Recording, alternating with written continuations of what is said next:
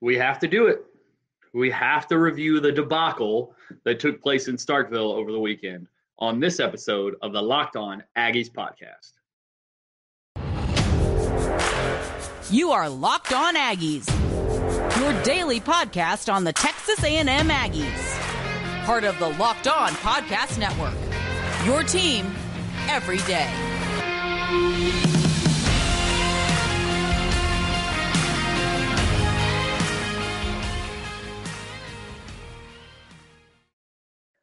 What's up, everybody? Welcome back to the Locked On Aggies podcast, part of the Locked On Podcast Network, your team every day. I am your host, Joey Ikes. Thanks so much for making Locked On Aggies your first listen. We are free and available wherever you get your podcast and over on YouTube, so check us out there. I'd like to thank LinkedIn Jobs for being the official college football recruiting sponsor across the Locked On College Network. LinkedIn Jobs helps you find the candidates you want to talk to faster. Post your job for free at linkedin.com/lockedoncollege. Terms and conditions apply.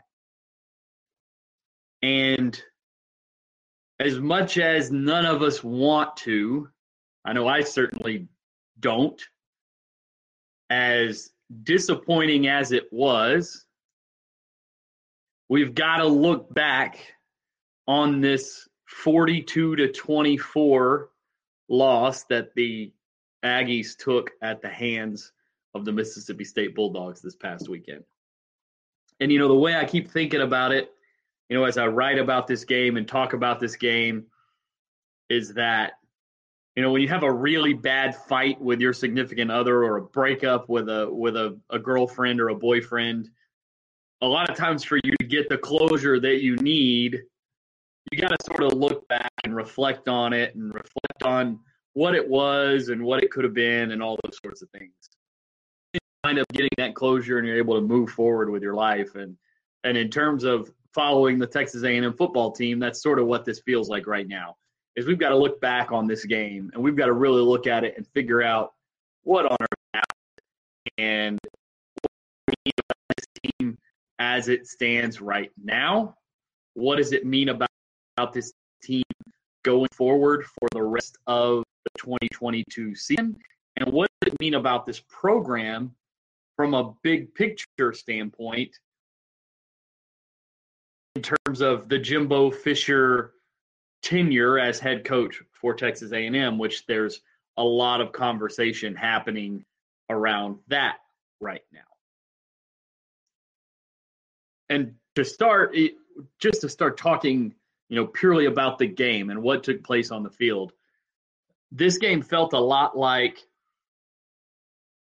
there's this big water tank in the room, and we've all seen the commercial where there's the water tank with the water. There's one hole in it, and the guy takes the piece of flex tape or flex seal or whatever it is, and he slaps it on the tank. And when he slaps it on the tank, it stops the leak. But it was like when there was one thing leaking for A&M, they would try to slap a piece of flex tape on it to try to fix it, and then another hole would pop up, and then another hole would pop up. And it just felt like they never quite got their footing in all areas of the game.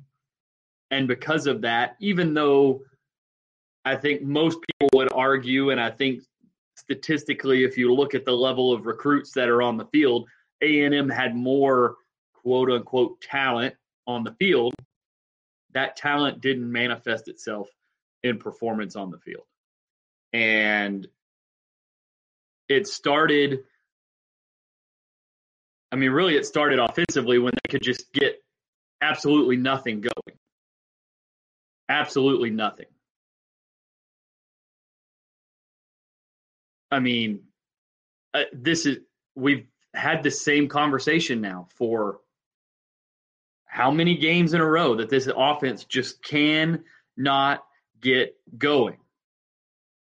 The first 5 drives for Texas A&M, 7 plays, 38 yards, punt. 4 plays, 36 yards, punt. 3 plays, 31 yards, fumble. They got that ball at the 37-yard line. After the defense got a big stop deep in Mississippi State territory, forced a punt. Moose Muhammad has a nice punt return. They get the ball at the 37-yard line. prime scoring range. 3 plays, 31 yards. They get to the 6-yard line. Devon Achane, really the only guy who had anything going offensively for most of the game, fumbles at the 6-yard line, turns it over. Next drive, 3 plays, 7 yards, punt. The next drive is the 2-minute drive, and really it was about a minute. They got the ball with 50 seconds left. They're driving the ball down the field. 6 plays, 30 yards, sack fumble with 3 seconds left in the half. The entire first half. Punt, fumble, punt, fumble. I mean, that sounds like middle school stuff. I mean, they ran 23 offensive plays in the whole first half. 23.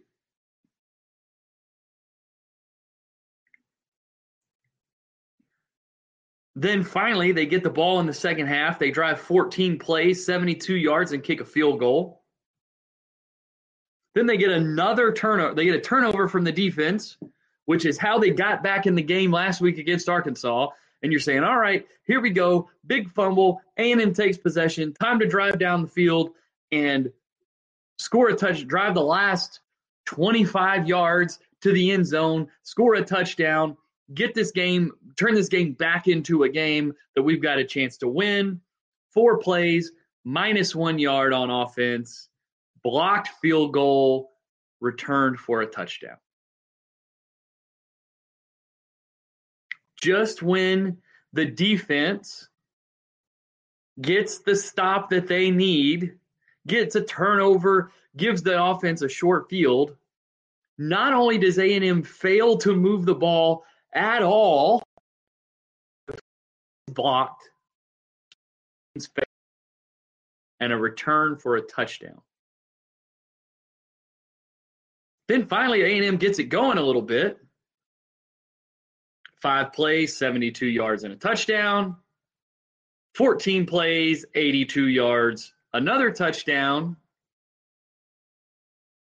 Then 2 Haynes King interceptions after he had entered the game on the last touchdown drive, right? That 14-play, 82-yard touchdown drive. Max Johnson injured. It looked like he injured his throwing hand, came out of the game. They showed him a few times on the screen, visibly upset and aggravated about what happened. Haynes King runs in for the touchdown at the end of the 14-play drive. Then the next 2 series end interception, return for a touchdown. 3 plays, 33 yards, 2 plays, 0 yards. And then the last drive of the game for A&M ends at a touchdown as well, which makes it a very meaningless 42-14 loss. And when you turn it over and look at Mississippi State punted 3 times in the first 3 drives of the game too. A&M had an opportunity driving the ball, about to take the lead 7-0 when Devon Achane fumbled at the 6-yard line. And then in consecutive series, Mississippi State goes 11 for 94 and a touchdown and 9 for 70.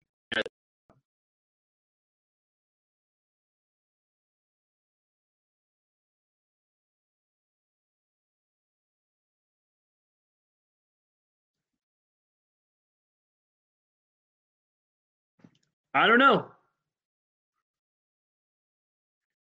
This team is playing so uninspiringly, I don't know if that's a word, we're going to make it a word today, right now, that it's hard to watch.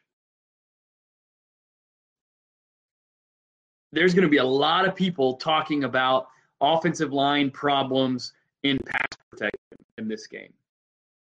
Some of that is going to be well earned. Some of that is on the quarterback. You know, we talked a lot coming into the season. We've probably spent more words on this podcast talking about the A&M quarterback for 2022 than we have any other topic combined. And here we are again.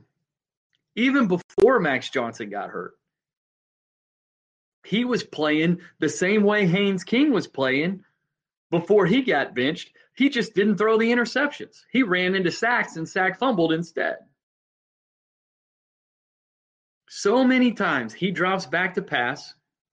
The pocket's relatively clean, and he runs forward in the pocket, climbs the pocket too fast, changes the angle for the defensive lineman, changes the angle of pursuit. Blockers lose their angle, lose their leverage. He's getting hit, getting caught from behind, running out of clean pockets. Now, yes, this was the first full game A&M played without Ainias Smith, and maybe he felt a little uncomfortable in the game because he didn't have Ainias Smith to go to. But, I mean, he had played a total of a game and a half with Ainias Smith as the starting quarterback. And in the last game, he only had one catch before he got hurt in the third quarter. So it's not like Ainias Smith was his whoopee that he leaned on to keep him comfy. The quarterback didn't play well. The receivers didn't play all that well. I mean, the Mississippi State defense is better than what you would typically think about for a Mike Leach coached team. But in no way is that a defense that should force an offense that we believed to have the potential to be an explosive group. There's no way they should be able to force that team to run 23 plays for under 150 yards in a first half and score 0 points. That is not on the defense for Mississippi State. That is the A&M offense playing absolutely terribly. Before we get into the next conversation about what happened in Starkville, we're going to talk to you about something much less terrible. And these days, every single new potential hire can feel like a high-stakes wager on your small business. You want to be 100% certain that you have access to the best qualified candidates available. That's why you have to check out LinkedIn Jobs. LinkedIn Jobs helps you find the right people for your team faster and for free. So you go to LinkedIn Jobs, you create your absolutely free job post, then you add your job in the purple hiring frame to your LinkedIn profile to spread the word to your network that you're hiring. Simple tools like screening questions make it easy to focus on candidates with just the right skills and experience so you can quickly prioritize who you'd like to interview and hire. You know, we're just started the fourth quarter of the year. It's an extremely important part of the year because this is when you set yourself up for success for next year, for 2023 as a business. So you got to finish this year strong. You got to set yourself up for 2023, and hiring the right team member can be the thing that might help you do that. It's why small businesses rate LinkedIn Jobs #1 in delivering quality hires versus leading competitors. LinkedIn Jobs helps you find the qualified candidates you want to talk to faster. Post your job for free at linkedin.com/lockedoncollege. That's linkedin.com/lockedoncollege to post your job for free. Terms and conditions apply.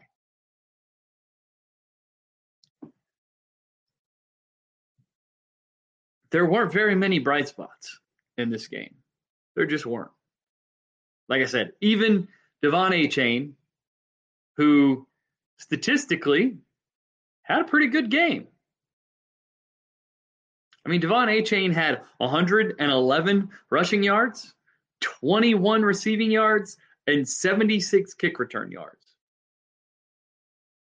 for 208 total yards.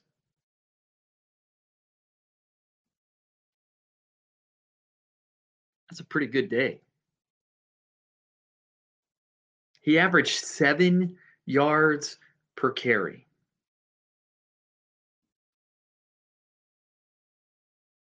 $7 yards per carry. And L.J. Johnson came in, averaged 8.3. 3 carries for 25 yards and a touchdown.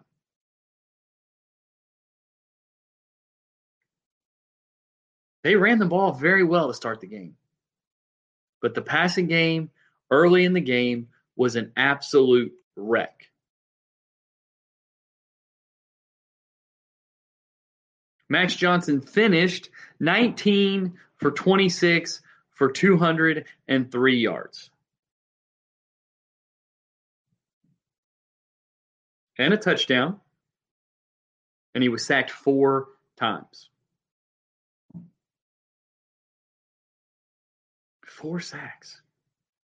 And guys, like I said, there were some problems on the offensive line. Not all those sacks go on the offensive line. Many, many, many times, sacks are driven by the quarterback and either the indecision of the quarterback in the pocket, him winding up and setting up in the wrong place in the pocket, or him leaving a clean pocket and running himself into pressure. And I think you'd say all of those contributed at various points in this game, either to pressure that he was under or to sacks that he took. It just looked like the worst nightmare of what having a quarterback like Max Johnson would look like. You knew that the big, huge play upside wasn't going to be there with Max Johnson. But you hoped that you would get the steady play, that you would get the clean play in the pocket. Nope. It wasn't there. The veteran presence, the guy who started so many SEC games, played in so many huge environments, couldn't handle the cowbells in Starkville, Mississippi. There's some really important quarterback conversations that need to take place that we'll get into later in the week from a big picture standpoint. But the conversation we had all offseason coming into this season was the A&M quarterback was the most important player in college football. We had that conversation. How the A&M quarterback went would tell the story about so much of the college football landscape, and the outcome has been probably the worst case scenario.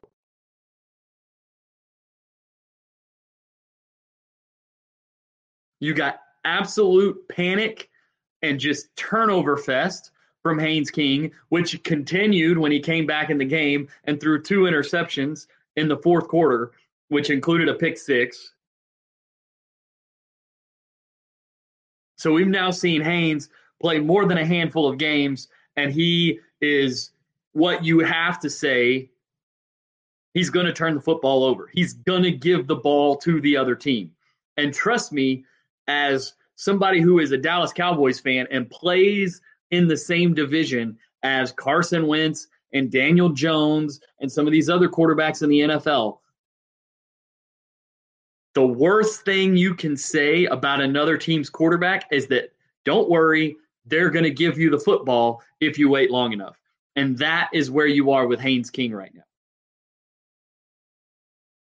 He's going to make some plays, but don't worry, he'll give you the football and you'll have a chance to get him back for those plays. And then you have Max Johnson, who seemed, from the TV angle, and I will readily and fully admit that watching just the TV angle of a game is really difficult to get really quality analysis of what the quarterback is seeing and doing because you can't see what's happening down the field. But with Max Johnson, you got what appeared to be skittish, indecisive, hesitant, unable to handle pressure in the pocket. And you can't have the combination of can't handle pressure in the pocket and holds onto the ball too long. That is a death sentence for a quarterback. If you are skittish in making decisions and you hold on to the ball too long as a result, and you combine that with the inability to handle pressure, you are creating pressure by holding on to the ball and creating chaos by not being able to handle the pressure. And you will absolutely ruin an offense that way. And then you combine that with severe underthrows at times. Severe.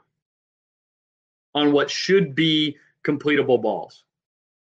And you just have this recipe for what you've gotten, which is just absolute disaster on the offensive side of the ball for Texas A&M. And that is what happened against Mississippi State. That defense is a pretty good defense. It's not a good enough defense to do what they did to A&M this weekend. I'm excited to talk to you guys about, you know who it is, you know them, you love them, Bet Online. They're your number one source for betting information for football and all your other sports this season. Find all the latest player developments, team matchups, news, podcasts, and in-depth articles and analysis on every game you can find. And as always, BetOnline remains your continued source for all your sport wagering information with live betting and up-to-the-minute scores for every sport out there. The fastest and easiest way to check in on all your favorite games and events, including MLB, MMA, boxing, and golf. Head to BetOnline or use your mobile device to learn more. BetOnline, where the game starts.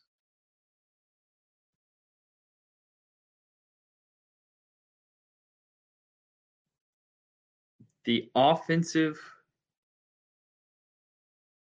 execution for A&M is below par. Drops, underthrows, missed assignments, fumbles, sack fumbles, interceptions, panic in the pocket, all of it that can go wrong has gone wrong for Texas A&M on the offensive side of the ball at this point. And at this point, we are 5 games into the season. We are almost halfway through the 2022 college football season, and it has not gotten better. This is who A&M's offense is.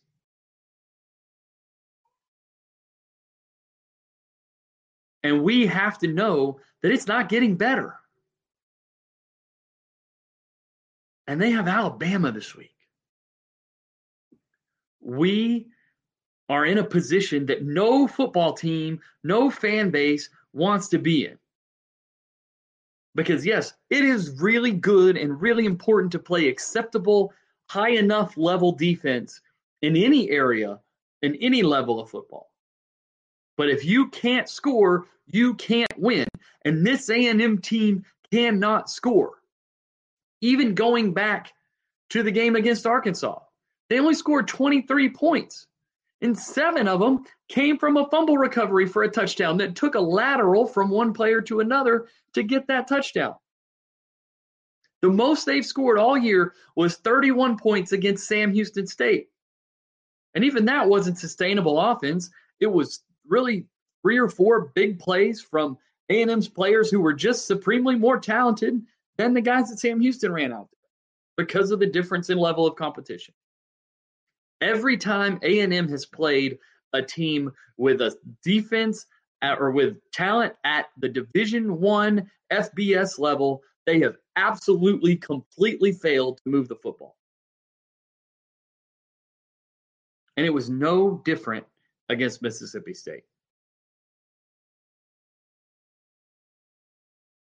There was a bright spot in the receiving game. Moose Muhammad showed up in a big way in his first game, replacing Aniyah Smith as the primary sort of slot interior receiver. Caught 6 balls for 119 yards and a touchdown, and 56 of those yards came after the catch. It was very clear. He played much better against Mississippi State than he did against Arkansas. It was very clear that he could win in the middle of the field when he needed to and when he wanted to. And it just took them too long to find it and get to it.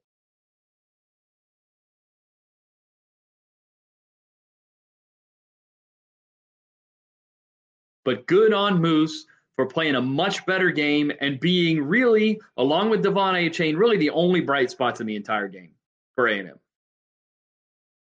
He had the punt return to set up what should have been a short field drive down for a touchdown. Then he also had 119 yards and a touchdown receiving.